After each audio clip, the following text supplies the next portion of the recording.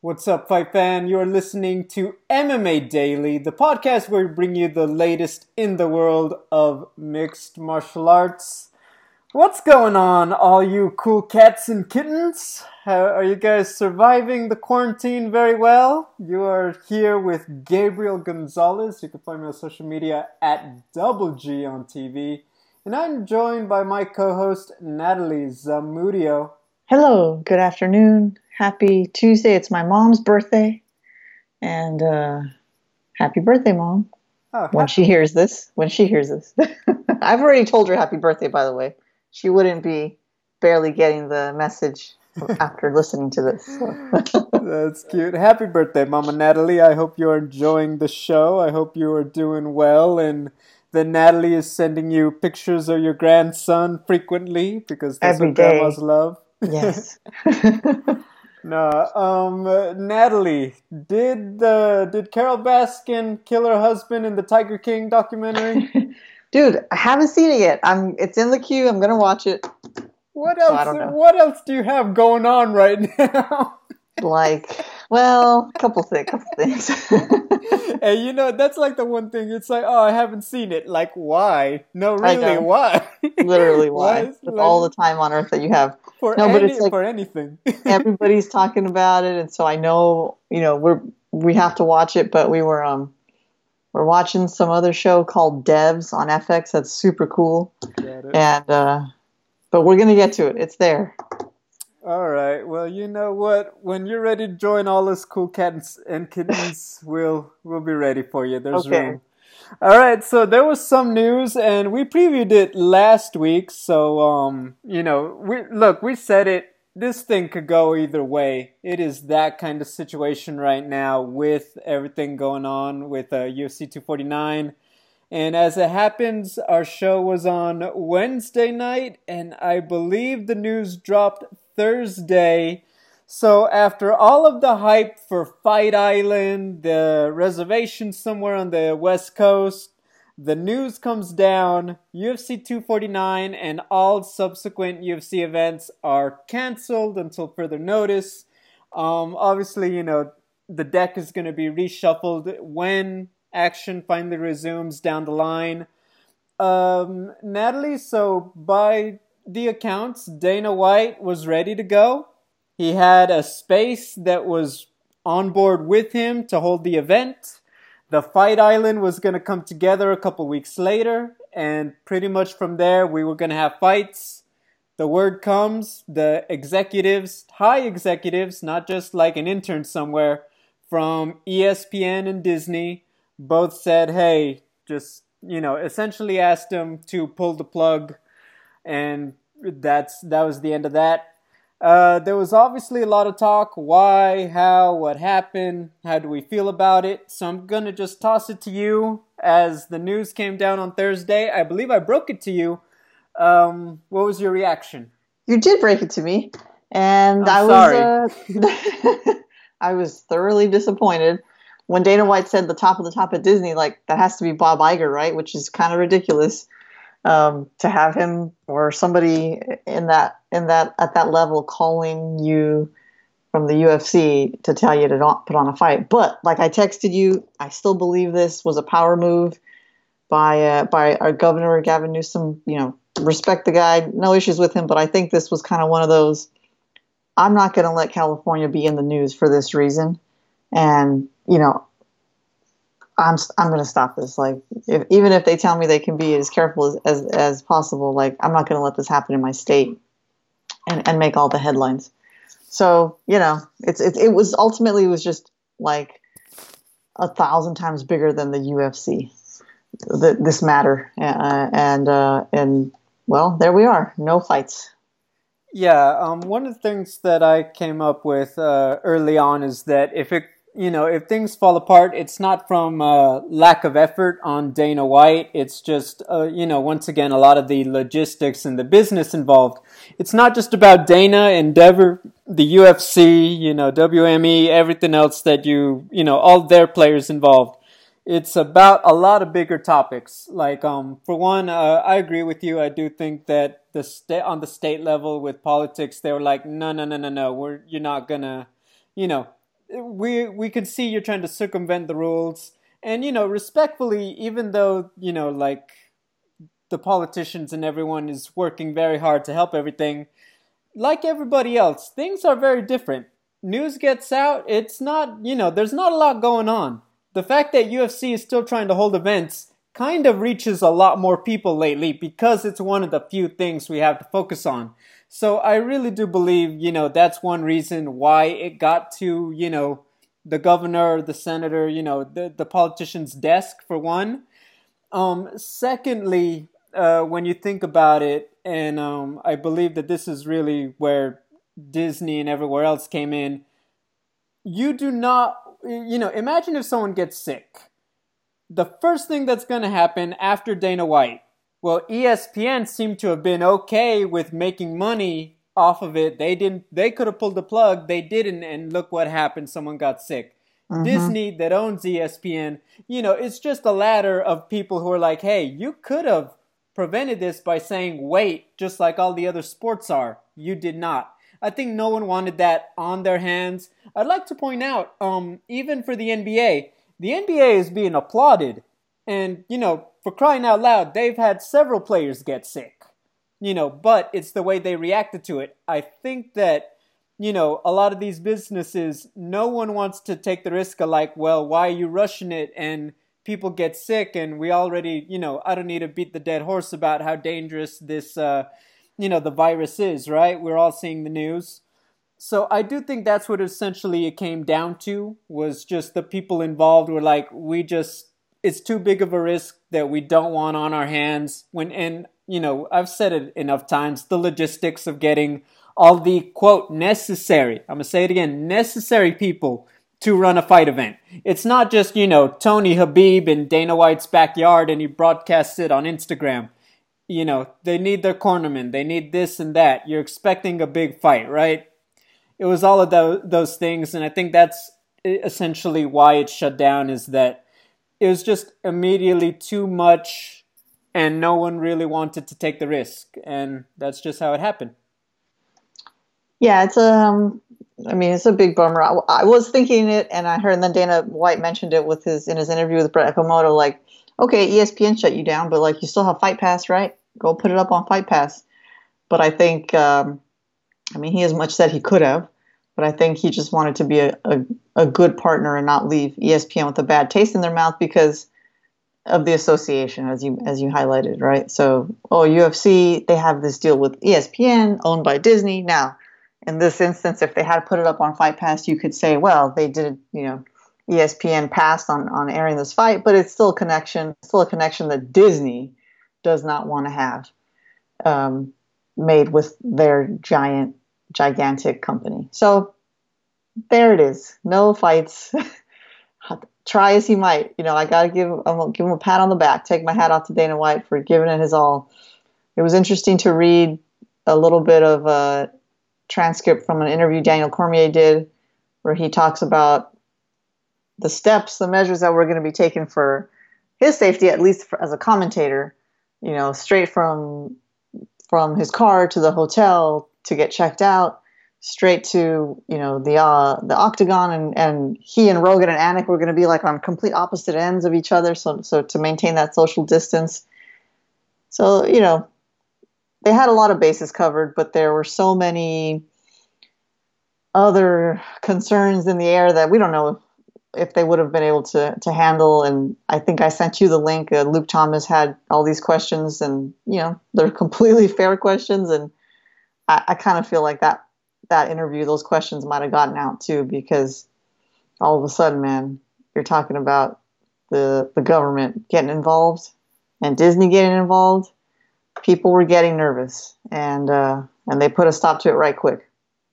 Yeah, it's like I said, I think a lot of people just did not want me. We are in a time that, not to get too overly political, but how you react to this is, honestly, you're talking about it's an election year, you're talking about a lot of different stuff. It impacts a lot of people. When life gets back to normal, people are remembering, who made what decisions at this time. And I think, like you said, with Governor Newsom and just in California, they did not want,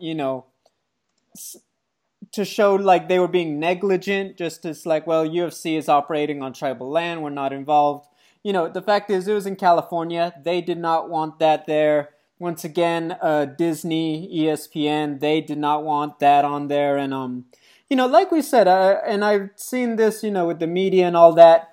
I think the media was just like, dude, we don't want anybody getting sick, and I think it comes from the people who, I'll be honest, I don't know if necessarily even most of the media always is aware of exactly how many bodies are, quote, necessary.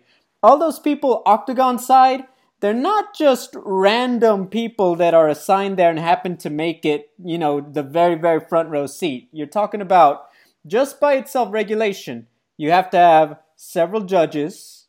Your cornermen have a spot there. You have a timekeeper who's supposed to be right there to signal, especially with the bell and everything, the 10-minute warning, all of that stuff. That's just automatically, necessary to be a legalized official fight and not just, exhibition or what have you, right? That's just that there.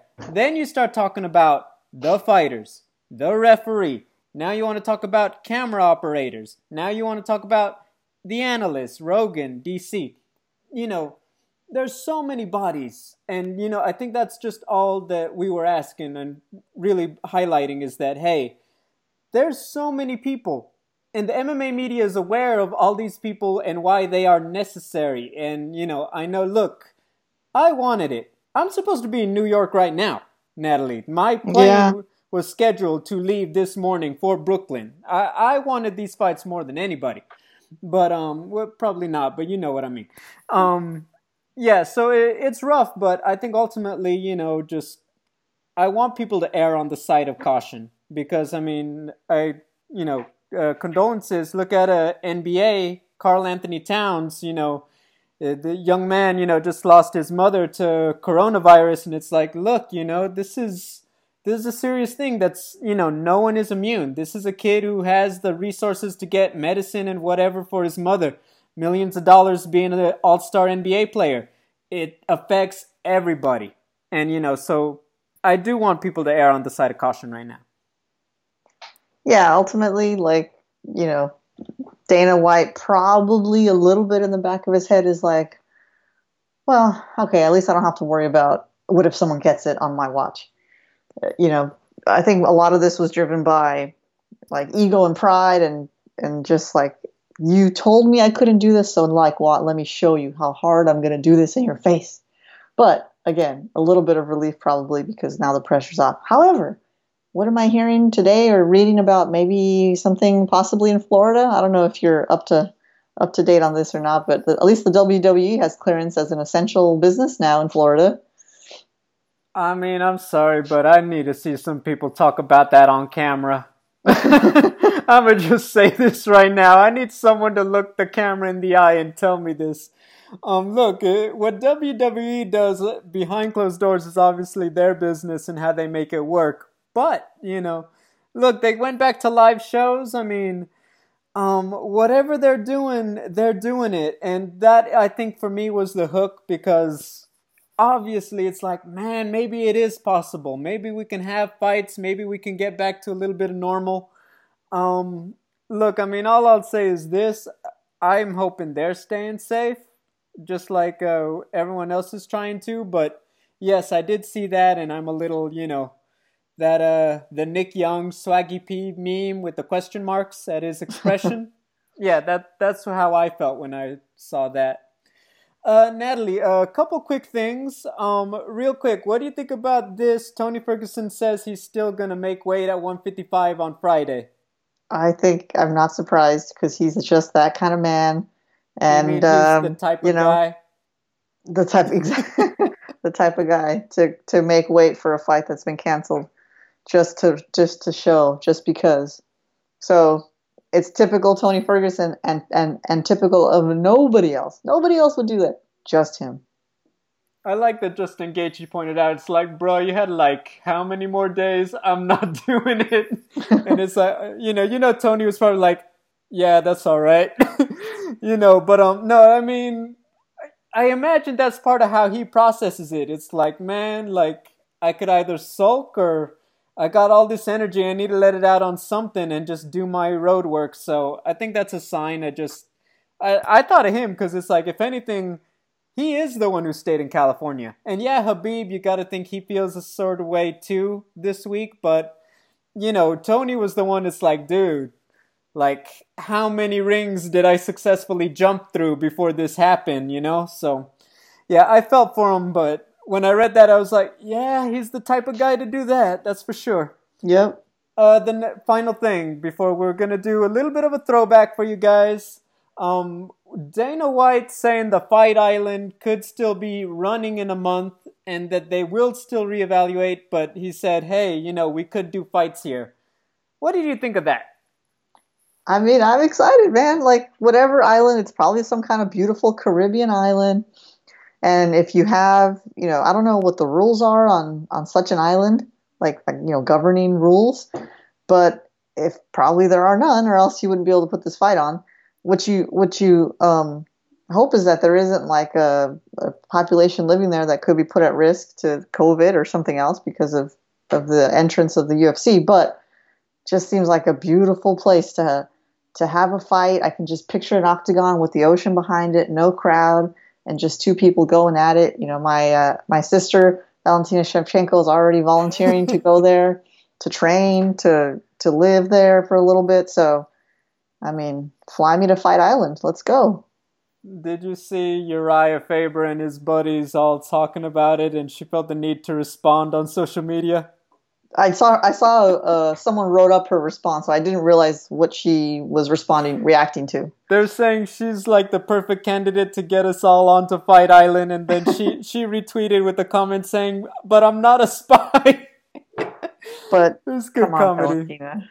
I mean, I would say I was not a. I mean, of course you're going to say you're not a spy. Like wink, wink, wink, wink, nudge, nudge. That's what you're saying. Look, every time I see one of those Instagram photographs of her in like in a gangster outfit with a Tommy gun on an old car or doing her tambourine. I mean, it's just all signs point to spy. I love her. I hope no one's listening from the spy world. But like, come on, guys. No human is that complete. No human is that complete. I still think she's our dream guest for MMA Daily. I don't think, like, I didn't even know what we'd ask. We just have so many questions for Valentina. I would just be laughing the whole time like a dork and be like, oh, I love you. It's okay. It's pretty much, it happens to all of us. When I get the Valentina Shevchenko exclusive, I'll make sure, like, I send you a video. Yeah. Just let me listen. I'll make sure she shouts you out. And then I'll apologize to your husband because you died of shock. Yep. No, but with the Fight Island thing, the same way I felt about 249. I like the idea on paper. It sounds freaking awesome. Some Mortal Kombat or Bruce Lee Enter the Dragon kind of stuff. I dig it. I'm gonna just say right now, logistically, I feel like it has the same problems the Indian Reservation does. And also, you're talking about, does it have a hospital? Because you don't want these guys to go in and just take each other down and hold there. You're hoping for them to stand and bang, and what happens? Cuts, bruises, and other things that require a doctor. So I'm gonna just put that asterisk on there. It's like, guys, don't buy your boat ticket to the island just yet. There is a couple more questions I have before I can say that this, I want to see fights. I do not want to be given fights and then they are taken away immediately. I think that would just be more cruel torture to everybody involved, if that makes sense. Yeah, I think the hospital thing is probably why Dana White was with Brett Okamoto saying like, oh, we can have fighters training there right away and sort of pivoting on having fights and turning it into more of a training facility during this pandemic, because there's probably a lot more that maybe he didn't consider, or that now that it's out, everything's under the light that everybody knows about, that he can't get away with brushing under the rug, sweeping under the rug. I mean, I'll say this for Dana. Worst case scenario, you got a private island, everyone's quarantined, grab your private plane, take the cabana, and just hang out. I mean, Yeah, man. it can't be. Hey, that sounds like a pretty good, worst case scenario, if you ask me. Yeah, Dana White should go there, set up a big TV, and live stream himself watching like old UFC fights or something, or interviewing people. I don't know. Do something fun, have something creative going on. Hey, Okay, have them do like a spinning wheel, like okay, like Cejudo, we're gonna spin the wheel for your next opponent, and you have exactly. Aldo, Jan, Faber, Cruz, Garbrandt, and just, and then it's like, oh, okay, you're fighting Cody. I mean, let's have some fun with it, you Might know? as well. Okay, but I do have a serious question for you, actually, Sure. if you don't mind. Mm-hmm. Dana White mentioned that he would be paying everyone who was, as he put it, willing to fight at UFC 249. Mm-hmm. Do you think that includes Rose Namajunas, who pulled out days before due to a serious reason, right? Some of her relatives passed away from COVID-19. So with that, I listened to Daniel Cormier, and he said, look, they don't broadcast it a lot, and I think that's part of the narrative. UFC takes care of a lot more people than most of the public realizes. DC doesn't have a reason to lie and cut corners and all that. I know that's the narrative of like UFC compared to when you see Bellator out there. I do believe that, people are getting taken care of, plain and simple. And that, you know what? I do believe that includes Rose. I think that's a completely valid reason, and I think UFC understands that. Yeah, I think so too. Before the Endeavor purchase, it was pretty clear that, I should say, Dana was not shy about saying when he was cutting extra checks for fighters. Doesn't say that anymore, but it's good to know. I believe DC as well. It's good to know that still seems to be going on. Yeah, that's how I feel about it. And look, I can't look like everybody else. Rent is still due.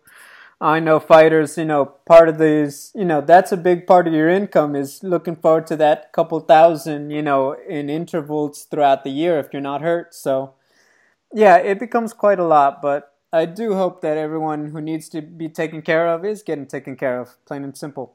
Yeah. Well, guys, we could let you go and just have a very depressing episode about how we almost got fights and now we don't, and now we're just going to twiddle our thumbs until the Tiger King Part 2, Joe Exotic's return from jail. Or we could actually have some fun and we could take you guys back down memory lane and hang out for a bit with us. So that's what we're going to do. This time I got to pick out the fight card. I'm going to have a little caveat at the end just for the next one.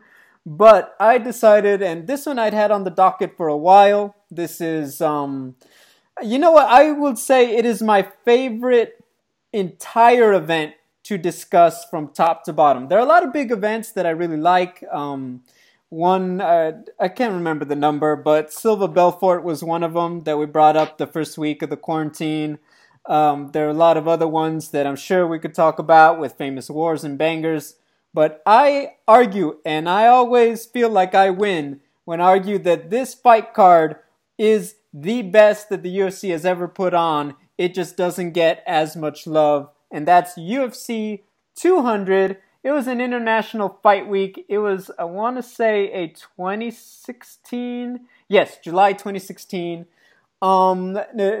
Just to, not for nothing, but if you watch my videos, a lot of people probably see the 100 poster, especially my IG lives. I have the 200 right next to it on the other wall. I think this card was that good.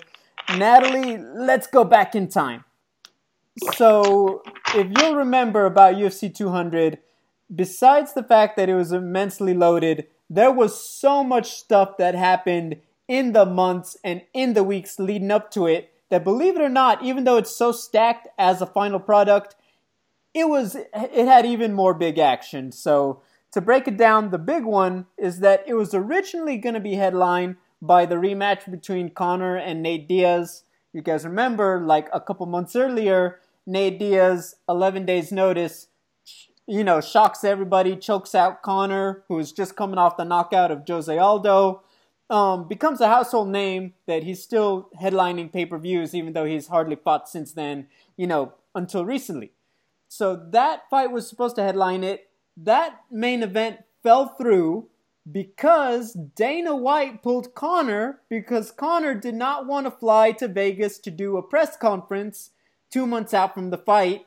And so Conor was removed from UFC 200, and that became quite a story itself. You guys remember he also had that retirement, thanks for the cheese and all that. Natalie, do you remember that one? And what was your reaction back in the day? Of course I remember, and shock was probably the first reaction that Dana White was, it was a game of chicken, and Dana White was not going to blink, and he was willing to yank his biggest star from the biggest card just to prove that he wasn't going, that he was in charge. He had the last word. So I was really surprised by that and disappointed to lose the fight. But as you pointed out, before we even got to fight night, this card was still looking really good, even despite the loss of McGregor-Diaz. Yeah, because, they went with Plan B, which was still awesome. You had the rematch, the first one between Daniel Cormier and Jon Jones. This is after Jon Jones had, been away for more than a year. You guys remember there was the drug use, that he needed the rehab, just all of his outside the octagon legal troubles. He was back earlier in the year. He won the interim belt. He beat Ovince St. Preux. And everybody was like, all right, it's on. DC was coming off wins over I want to say he hadn't fought Gustafsson yet, but he'd beaten Rumble Johnson for the belt since then. Yeah, and so pretty much this was like, okay, people were ready for this one. You get rolling. They have a press conference that week and everything. All signs are saying this is all systems go. Wednesday night, or it might have even been Thursday night if I'm not mistaken, the news comes. Jon Jones tests positive. He is out of the fight with Daniel Cormier. This one, I still remember, shocked everybody because it's like, okay, this is the fight. Everything that had happened with Jon Jones outside the octagon, obviously going on. And then this happens. I actually rewatched it. I don't know if you remember it. The UFC Embedded, where they actually play the moment where Dana White tells DC, and he just slams his foot to the ground. He's just like, he can't believe it. Dana White, can visibly tell, like, dude, I can't believe I have to break this news to you. DC's even saying, dude, like, I'll sign a release and we can just fight. And it was just, wow. And I still remember, because then there was the press conference, Jon Jones, clearly emotional. It was just, I will say this. I think that was one of the most memorable things from that fight week, is that Jon Jones really did look defeated in that moment. And you really didn't know what was going to go on or what happened with his career from there. But it was a bad moment. What was your reaction? Yeah, as you were setting this up right now, this catastrophe really for UFC 200. As you were setting it up, I was immediately, my mind took me to that embedded scene where DC's sitting in that like darkened hallway and Dana White's talking to him, and the foot, exactly as you said. Dude, it was shocking. I believe I was at a Mexican restaurant picking up some tortas. And I looked at my phone and I was like, what? Oh my goodness, I couldn't believe it. So it's one of those, like, I actually remember where I was when I got the news. Just ridiculous. It's one of those head shakers, like, not again. And unfortunately with Jon Jones, you have that moment. We were going to have that moment a few more times and just had another one of those. Really? Seriously? Not again? Why does this keep happening? At least in this latest one, it didn't derail a fight. But this was truly heartbreaking for DC, and who knows what the outcome would have been had they actually fought that night on the night of UFC 200. But it was just another round of having to sift through the wreckage of a Jon Jones poor decision. And the press conference actually forgot about that. And so you reminded me there that was interesting. I didn't really have any sympathy for him, even though he looked pretty beleaguered, defeated. It was just one of those things where you can't believe it, not only because it's 2 days before a fight, but it's this fight card that had been hyped up for so long. This was such a big moment for the UFC 200. And they just lost another headliner. It is unbelievable.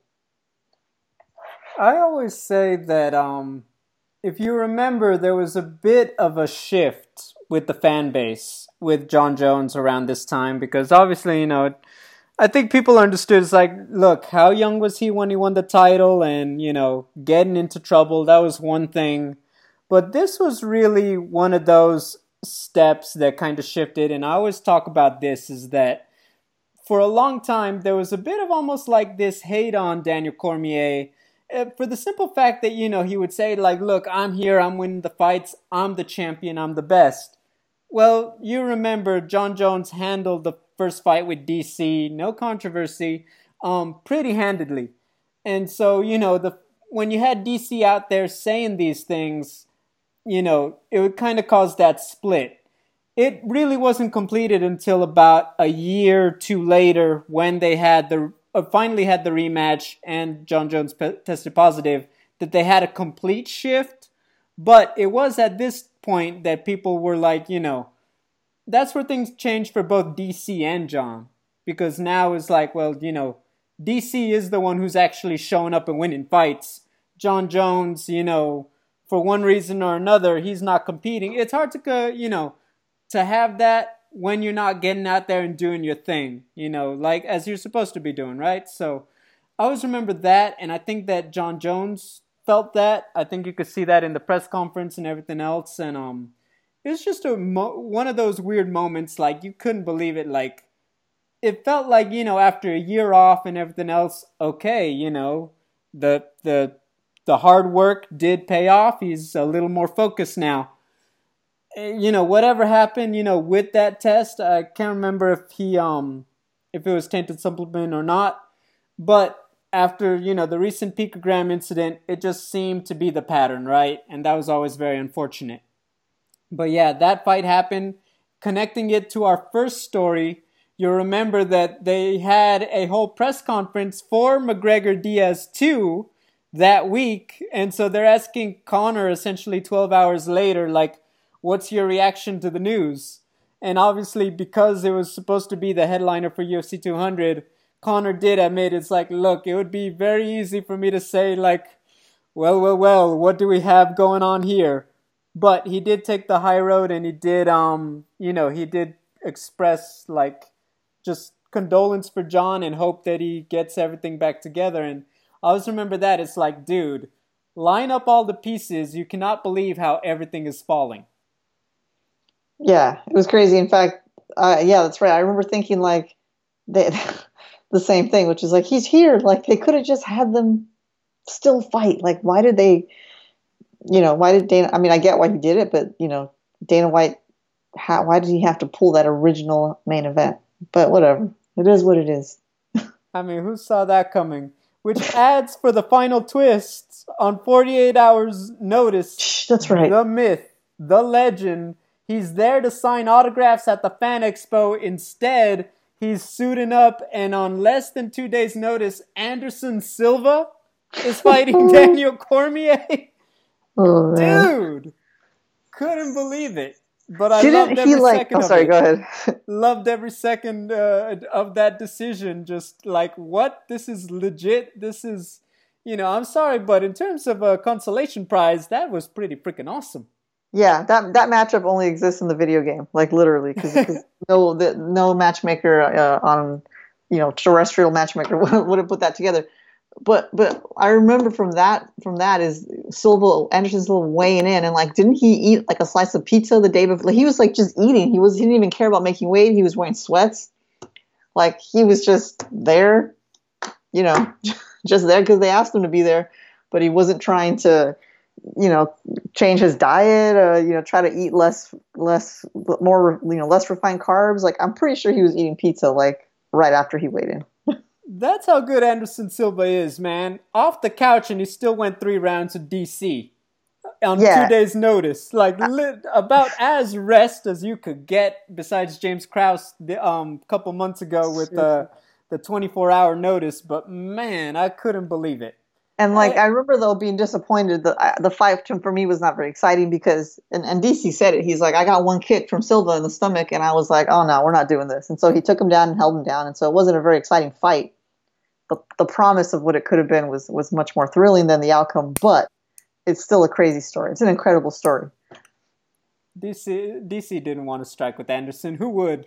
Nah, he didn't want to. Who thinks it's like, oh yeah, he's on the couch, I'm gonna bang with him. Man, his coach would have smacked him. Shoot, freaking Khabib. I don't think Khabib was anything yet. Would have gotten up in there and smacked him. Like, what were you thinking? Striking with Anderson Silva. Of course it would have been. But no, yeah, so that happens, and which gets us to the lineup. What did happen at UFC 200? Let's start from the top. So in the main event, you had Amanda Nunes taking on Miesha Tate. Not for nothing, but remember Miesha was coming off an epic 5-rounder with Holly Holm. From the brink of defeat, comes back to choke Holly unconscious to win the title. Remember that this fight only came together because the Ronda Rousey-Holly rematch didn't come to fruition. Ronda didn't take it. Holly wanted to fight somebody. And Miesha Tate gets her moment to win UFC gold. Now Amanda, she was coming off this win over this one chick no one really knew about yet named Valentina Shevchenko. Gets the win, comes into the fight with Miesha, and I think here's the most shocking thing about it, is that Amanda wasn't a big deal yet. And by all accounts, even after what Holly did, most people saw Miesha as being no less than the second best women's bantamweight in the UFC in the world going into the fight. And obviously she gets the win over Holly. The only person really who's beaten her is Ronda and Kat Zingano. So this fight was supposed to be at least a knockdown, drag out, even if it's close, right? And Amanda Nunes goes in there and just gives her the business. This was just one of those beatdowns. Not the Ronda Rousey level one, but this was all systems go for Amanda. Yeah, I mean, the Amanda Nunes power was on full display. The whipping punches that catch you at the very end of a fist, and they hurt, and you can tell they hurt. And Miesha Tate, for as tough as she is, and we know she's tough as heck, she was in retreat pretty early on, like literally moving backwards, or kind of running backwards to get away from the power. Her nose swelled, was broken almost immediately, and she just, she got hit hard enough that she couldn't move anymore, but she could still keep her hands up, and that wasn't enough to protect her. And Nunes was just kind of teeing off on her. Once Miesha Tate lost her footing from the blows, there we go. Amanda Nunes taps her out, and we didn't know what the future would hold for Miesha Tate at that point, but I don't think any of us realized that she was very close to retirement, right? I think was it just Raquel Pennington after that, and then she was done, I think. Yep. So it was really shocking. But going back to how she got the belt, that's one of my all-time favorite victories in the UFC history of the UFC is her Miesha Tate's win over Holly Holm, because it was going full 5 rounds. She was losing, and she just didn't quit. She says, like a dog on the bone. She took her down. She hung on for all her life. You can see it when she chokes her out that she's giving it everything she has, and Holly Holm doesn't tap.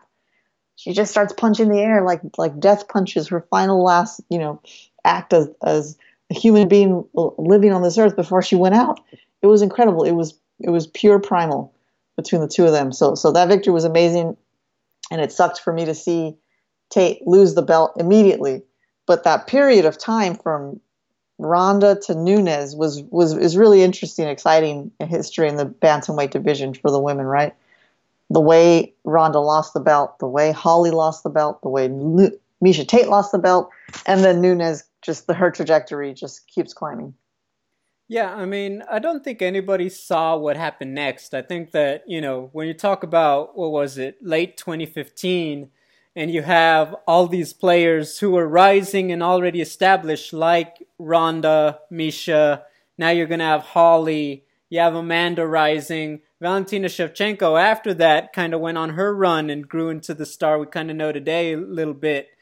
And then what happens, you have this period of just drop in terms of turnover. Ronda leaves the picture, Miesha leaves the picture, Holly's kind of struggling a bit, and she's doing her thing at 145.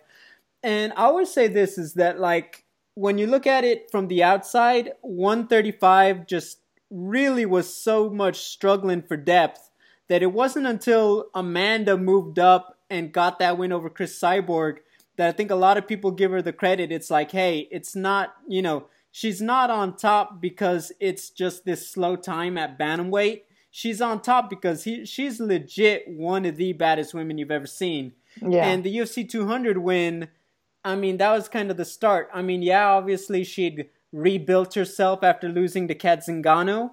But, this was really her coming out party, right? It wasn't a close fight like the first Shevchenko fight.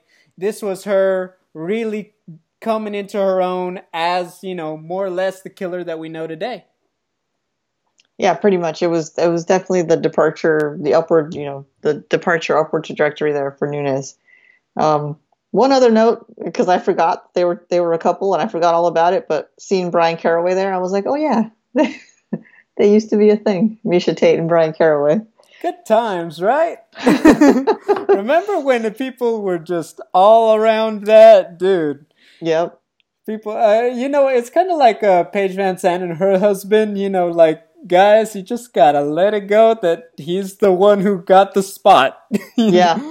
I will say, just based on they match more. I'll say that Paige and Brandon, right? That's his name. Austin Vanderford, yeah. Right? They match more than Miesha and Brian. I'll say that. I mean, I think they need to cool it with their Instagram. It's not. Yeah, that naked stuff is. It makes me uncomfortable.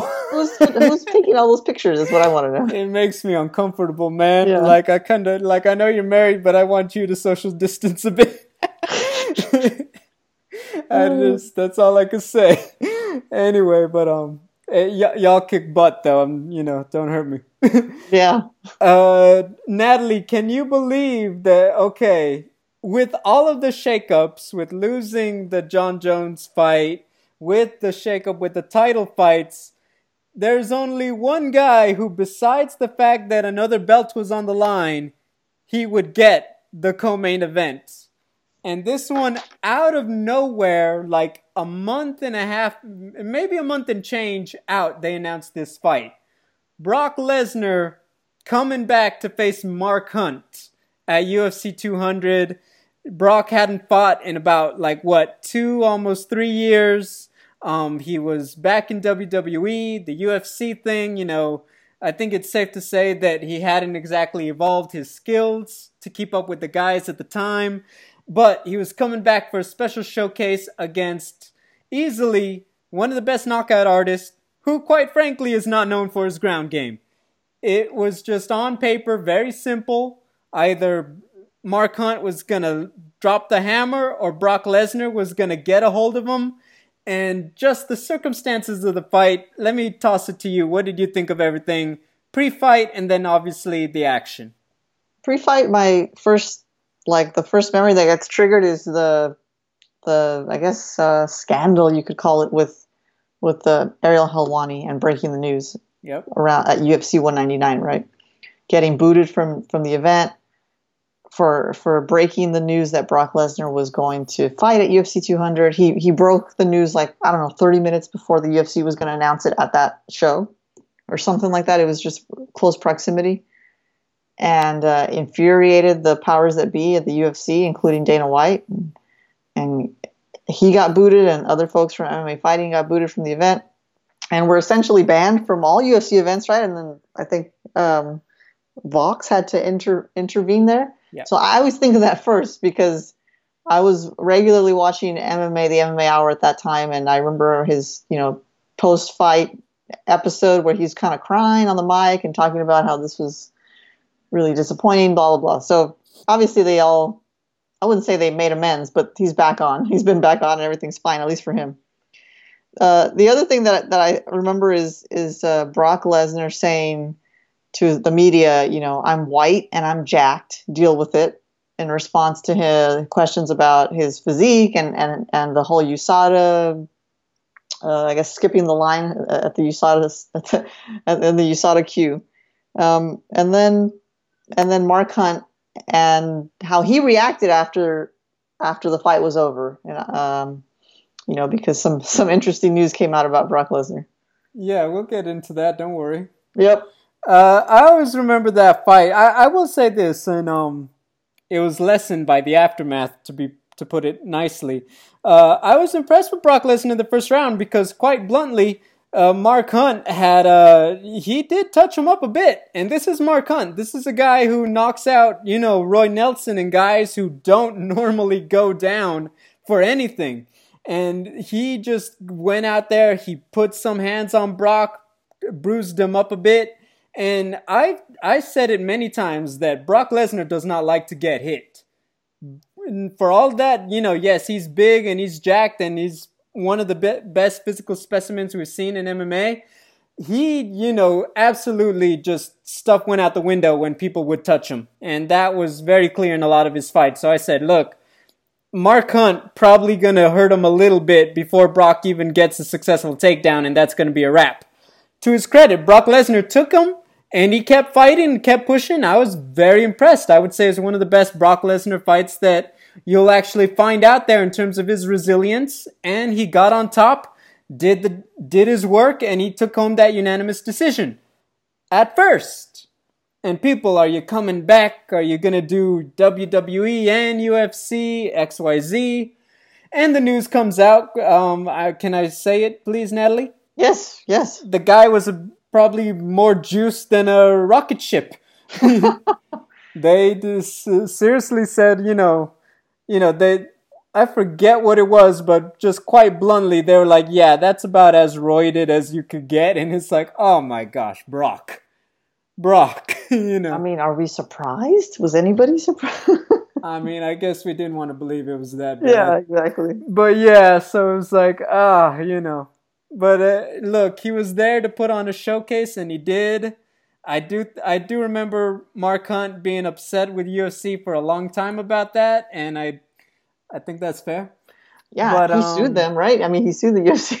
It was a long story, man, but it was like, yeah, that happened. But in the moment, it was a lot of fun. That he added to the star power of the night, and I think it was exciting. I'd never seen him fight before, and when I saw his physique, he's a specimen for sure. And for as big as he is, man, he can still bounce around on those toes, still agile, still a quick dude. So it was impressive to see someone that large move that well. And but for me, it was like not the expectation was so high. The fight did not live up to that, but whatever. That's often the case with fights that are highly anticipated. And poor Mark Hunt was so angry after that. But I think okay, you had to know he was juicing. You can't be that angry because you had to have known. Now, whatever. The UFC just. It's it's a double standard. I think that was probably more infuriating, but there's no way he didn't know he was fighting someone that was juiced to the gills. What I remember is I think he was on Helwani's show that he kept saying, I won't do the accent, but he kept saying that Brock Lesnar was just injecting himself in the poo shooter. And I was like, oh my God. And he just kept saying it, poo shooter, over and over again. So that was one of my memories of that fight. It was quite something, wasn't it? It was. No, but yeah. So Natalie, that was the top two fights, and look at everything we went through to get there. Before we talk about anything else, I just want to go in depth on the stuff we won't go. The fights we won't break down. Daniel Cormier comes in. Pretty much just has a grappling match with Anderson Silva and handles business. Anderson did have a brief moment late in the third, but, ask anybody, that was always too little too late. But once again, you had a legend step up, and you had a legend in the making handle business. I think that for everything that happened, the fact that DC got the win the way he did was about as good as you were going to get under the circumstances. So I was impressed with that. For the interim featherweight title, you had Jose Aldo take out Frankie Edgar. Nobody talks about this fight, but it might be the best Jose Aldo fight that's out there. If you remember, Frankie Edgar was on it. He was in shape. He was sharp. He pushed him to the limit. But that might be the most technically brilliant Jose Aldo you've seen. He was hitting all the slips, all the moves, counters, everything was sharp. Beautiful performance from Jose Aldo. In the heavyweight division, Cain Velasquez, Travis Brown. Great return for Cain. We're going to actually go back to that one. But just on the prelims, Juliana Pena out-grapples Kat Zingano. People thought that was crazy that night. Remember, Kat had fought for the title. Kelvin Gastelum defeats Johnny Hendricks. Johnny is only like a fight or two removed from the title, so this was huge for Kelvin. TJ Dillashaw, Rafael Assunção, bantamweight title eliminator, and it's not even the headliner on Fox Sports 1 prelims. Sage Northcutt, he'd only lost once before then. You had some OGs, Joe Lozon and Diego Sanchez. They don't even make TV. They're on Fight Pass. And, you had a guy by the name of Gegard Mousasi taking on another guy you might have heard of on Thiago Santos. That didn't even make TV. And, they opened the night with a gamer, Jim Miller, against legend Takanori Gomi. You're telling me there are other cards that were more stacked? It was pretty stacked, but honestly, my recollection of how I felt when that entire card ended was, man, they really hyped this thing, but it did, for me, it didn't live up to it. Like, the names are still great on paper, but the individual fights, like, some of them were really good, some of them were okay, and some of them were, like, kind of boring. That's how I felt. It was a mixed bag, wasn't it?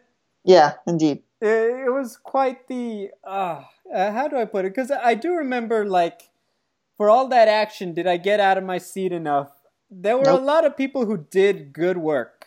Seriously, go watch Jose Aldo, Frankie Edgar. That's a fucking beautiful fight. But, no, it really was, I do remember, because of the way the Brock Lesnar fight went, the Daniel Cormier fight went, I think that the win got taken out of the sails as we got to, Amanda versus Misha. But on paper, tell me another card that's actually had that much talent. Like, from the prelims, early prelims, to the main event. Yeah, that's correct. If you even it would look even more impressive if you broke up the matchups and just listed them alphabetically. It would be like, wow, all these people were on the same card at once. Where it loses its steam is when you match them up and then you actually watch some of the fights. So it holds up in some ways better than others, but what you're pointing out about the Brock and Cormier, Anderson, Mark Hunt fights, yeah, they kind of took their feet off the gas pedals there. And then you have your main event, and the darling of the UFC, Miesha Tate, loses her belt, and it's just like, that's how you're going to leave this fight card? Like, just kind of, it was a little bit of a bummer at the end. It was just quite a lot. It was just a really, really long event. But I do remember, dude, if you look at them today, like if they had the rankings out, you're talking about, half the card is like top 5, top 10 ranked, and everybody else is like a familiar name. You do not get fight cards like that anymore. You don't get pay-per-views like that anymore, to be honest. But that is how good 200 was. Let's talk about some notable action on the main card. This one was a great one to open up the main card, in my opinion. Cain Velasquez, Travis Brown. Cain hadn't fought since losing to Verdum. I think he'd been out like maybe close to 2 years at the time.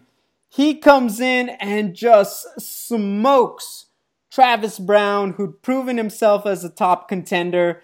And really, even when you thought, okay, well, this is Cain's wrestling and all that. And man, the fight plays out the way it did. Give me your thoughts. Yeah, for me, the big question is, dude, what happened to Travis Brown? Like, he used to be so good, and the Travis Brown elbows, and he was this amazing prospect, tall, rangy, great physique, tattoos from Hawaii. Like, there's so many ways you could package him and push him towards, heavyweight stardom. And then he just stopped. Like, he didn't just stop being good. He started regressing almost is how I remember it. And, you can attribute it to personal things outside of the cage or not. We have no idea, but there's plenty of material there to make a case. But for me, it's always like, what happened to this guy? He was going to be so good, and then stopped being good, and then just walked away. And on the flip side of that, Cain Velasquez looked amazing. He's throwing these spinning wheel kicks, but then he injures himself again, another long layoff, comes back to fight Francis Ngannou, loses, and then that's it. He's doing wrestling, professional wrestling. So very interesting, life or trajectories for both of these guys after UFC 200. I remember watching this fight, and if you remember, just like Cain Velasquez is doing wheel kicks, I would argue physically that's the best he looked besides the trilogy with JDS. You remember, Cain Velasquez isn't a six-pack kind of guy. He looked freaking lean for the fight with Travis Brown. Yeah, so, he was clearly physically looked ready to go. I'm not going to lie. He looked pretty good for the Francis Ngannou fight. That one made me feel like, hey, we might have him back for real. But yeah, he just was on point the entire night against Travis. Really just beat him down, knocked him out. One of the best performances of his career. And Natalie, if you tell me that was going to be the final victory of Cain Velasquez's UFC career, possibly MMA career, I would not have believed you. Nope. I literally still can't believe to this time Cain never got another win after that. That is how crazy that is when I think about it big picture. It's unreal. And the fight with Ngannou, he got caught and like his knee, like something weird happened with his knee, right? So he never even got a chance to get in there and have a proper fight. So we don't know how he would have looked, how he would have performed, but as you said, he looked great. And then you see him doing these crazy acrobatics in the wrestling world. So, it seems like his body's okay. His body's in shape, can handle the hits. But whatever, I guess he's moved on with his life. I mean, I've said it, and we've talked about this before on the show, is that I did always think that I thought that he would have had an epic series of fights with Stipe Miocic. I think that would have been awesome. I do believe he would have gotten more title defenses. I do think that he would have really etched his name. And, it's kind of like Dominic Cruz, right? Had he not gotten hurt, how good would he really be? We'll never know. But I will say this. When you watch that fight back with Travis, how can you really think that, that was the last time? That was the last one? I can't believe it. I still can't believe it. Yeah, it's crazy. Yeah, but no, that was a big night, and I think it really excited a lot of people. On the prelims, early prelims, this didn't earn a spot on TV somehow. You tell me that happens today, I'll tell you, you really need to see, you should not be working in MMA. Gegard Mousasi before the Bellator title, Thiago Santos before 20 pounds of pure muscle if you look at him in this fight. Middleweight clash, Gegard Mousasi takes him on. Why did you want to watch this fight? Because you picked this one out. I did, and I wanted to watch it because of what happened afterwards with their careers from that, 2016 onward. And as you said, Gegard went on to Bellator, became a champion.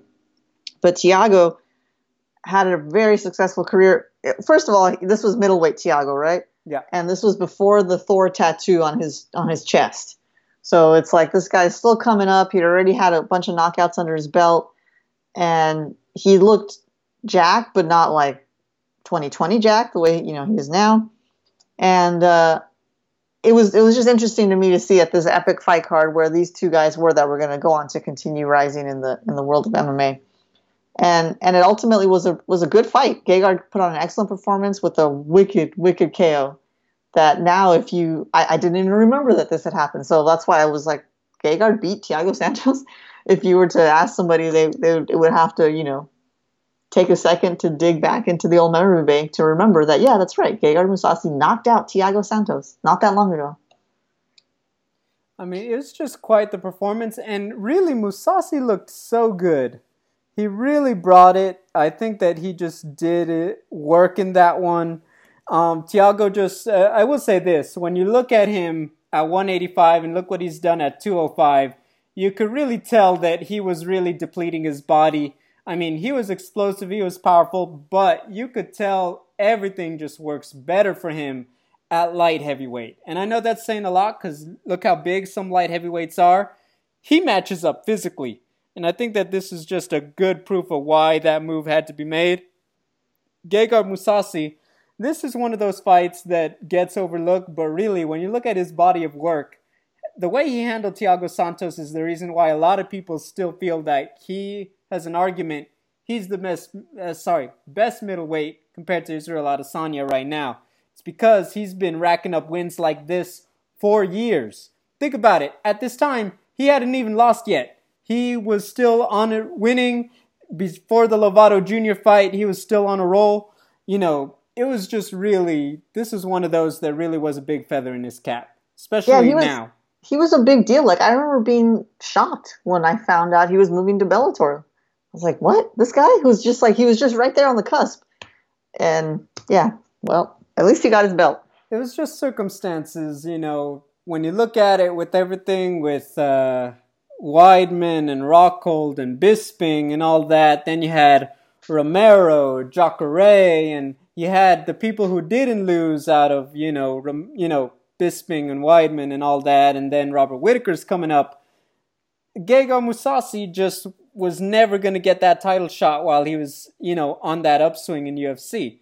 Even if he had kept winning, the other guys were just always ahead of him in line, and I think that he signed a great deal with Bellator for immediate opportunity. You jump right into the title fights. You jump right into the big fights. In UFC, he was still about a year or two away from having to fight killers like with the Whittakers and Romeros before he even gets to fight for a belt. And that's the thing. He'd already had 5 or so wins in a row. I think he made the good decision. It just, timing. He did indeed. Just like Rory McDonald. It's like, yeah, he could still compete, but honestly, he got immediate results in Bellator just for the way the layout was at the time. Yep. But yeah, that one, I always say it, Natalie, it was an epic night. Still don't know why more people don't talk about it. It was so freaking good. You got your money's worth. Like, if you have to buy a pay-per-view beforehand, this is the one you do it. Look how many names were on it. They don't do that as much anymore. They don't. You're the first person I know that loves this card so much. Seriously, go watch Jose Aldo versus Frankie Edgar. I will, because it got you to say the F word, and so I'm definitely going to watch it.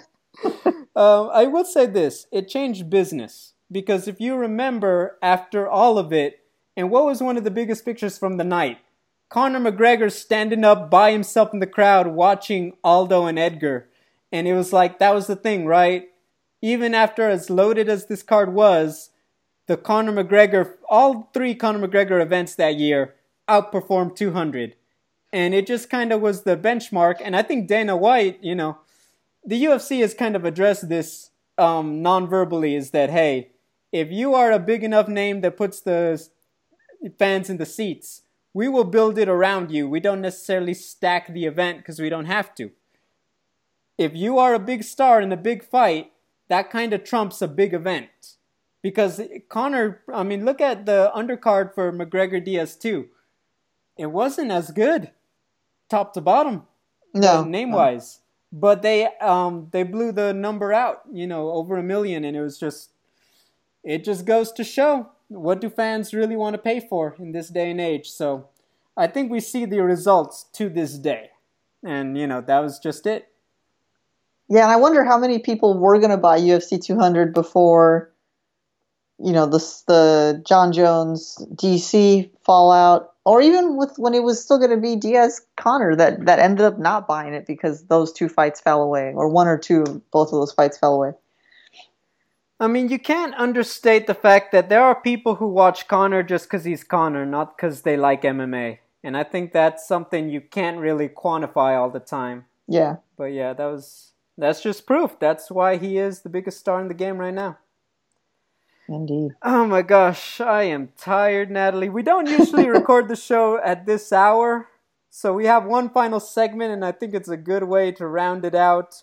By the way, my one caveat, next week we will not pick a 2016 fight card. I noticed we've hung around that year for some reason. Yeah, well, we'll go deeper into the memory bank, guys. We'll have a more legit throwback for the next one, for sure. Natalie, why don't you queue up the next one? Or do you know what? No, let me do it because I know I picked something very out of left field for us just for the sake of some conversation. So for this week in MMA television, I actually picked out someone off the internet. I cheated. I didn't read the instructions. But I really like sometimes to get reminded what the world looks like from the outside of our bubble. And so I picked this video. It is from two YouTubers, Rose and Rosie.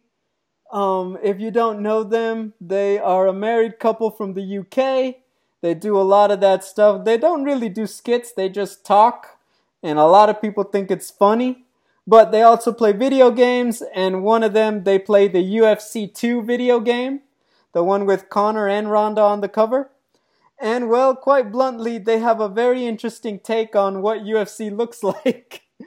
And I'm going to toss it to you, Natalie. Take it away. Yeah, it was pretty funny actually. You know, whenever you have a British accent, anything you say is just automatically funnier than if you had a regular old American accent. So they're just charming, funny people. What got me giggling a little bit was that I've tried to play UFC 2, and I spent I used to play like Nintendo or Super Nintendo, and even then I kind of sucked at it. But I'm not really proficient with the PS3 controls or the Xbox controls. So trying to play UFC 2 on my boyfriend's then boyfriend PS3 was like, took a second. So I had to spend like 2 hours practicing all the controls, and like I was in the workout room hitting the heavy bag, forever practicing my punches and my flying knees and all the moves. And then I said, okay, let's go, let's fight. And I couldn't for the life of me win a gosh darn fight in that game. I just kept trying and trying and trying. I couldn't execute my moves the way I wanted to. I kept getting just blown out of the water. So I was impressed with how good they did. They were really good. They were winning fights, beating each other up. I guess maybe that's why it was easier, because they were just fighting each other. But it still looked good to me. So yeah, I thought it was fun. They're pretty hilarious. The thing about the fighting games, I'm not gonna lie, I remember playing the UFC game. I will say this, I actually prefer when it's not a real life, like the ESPN Fight Night or UFC or anything like that. For this reason, when you know how dynamic real UFC and MMA is, the video game just doesn't cut it. And so I actually prefer like a Tekken, a Street Fighter, something like that, Mortal Kombat. It's just way more fun than, knowing you're not able to do all the things that they do in the cage, even if it's a video game. So, yeah, I always remember that. I make that comparison for a fighting game if you ever play.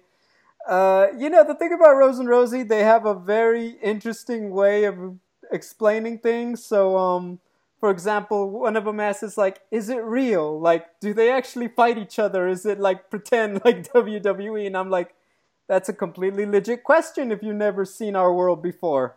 Or, they have a lot of funny things. Like, they both play as Paige Van Zandt. And, I think she says it's like, you know why? Because we're on the same page. That's right.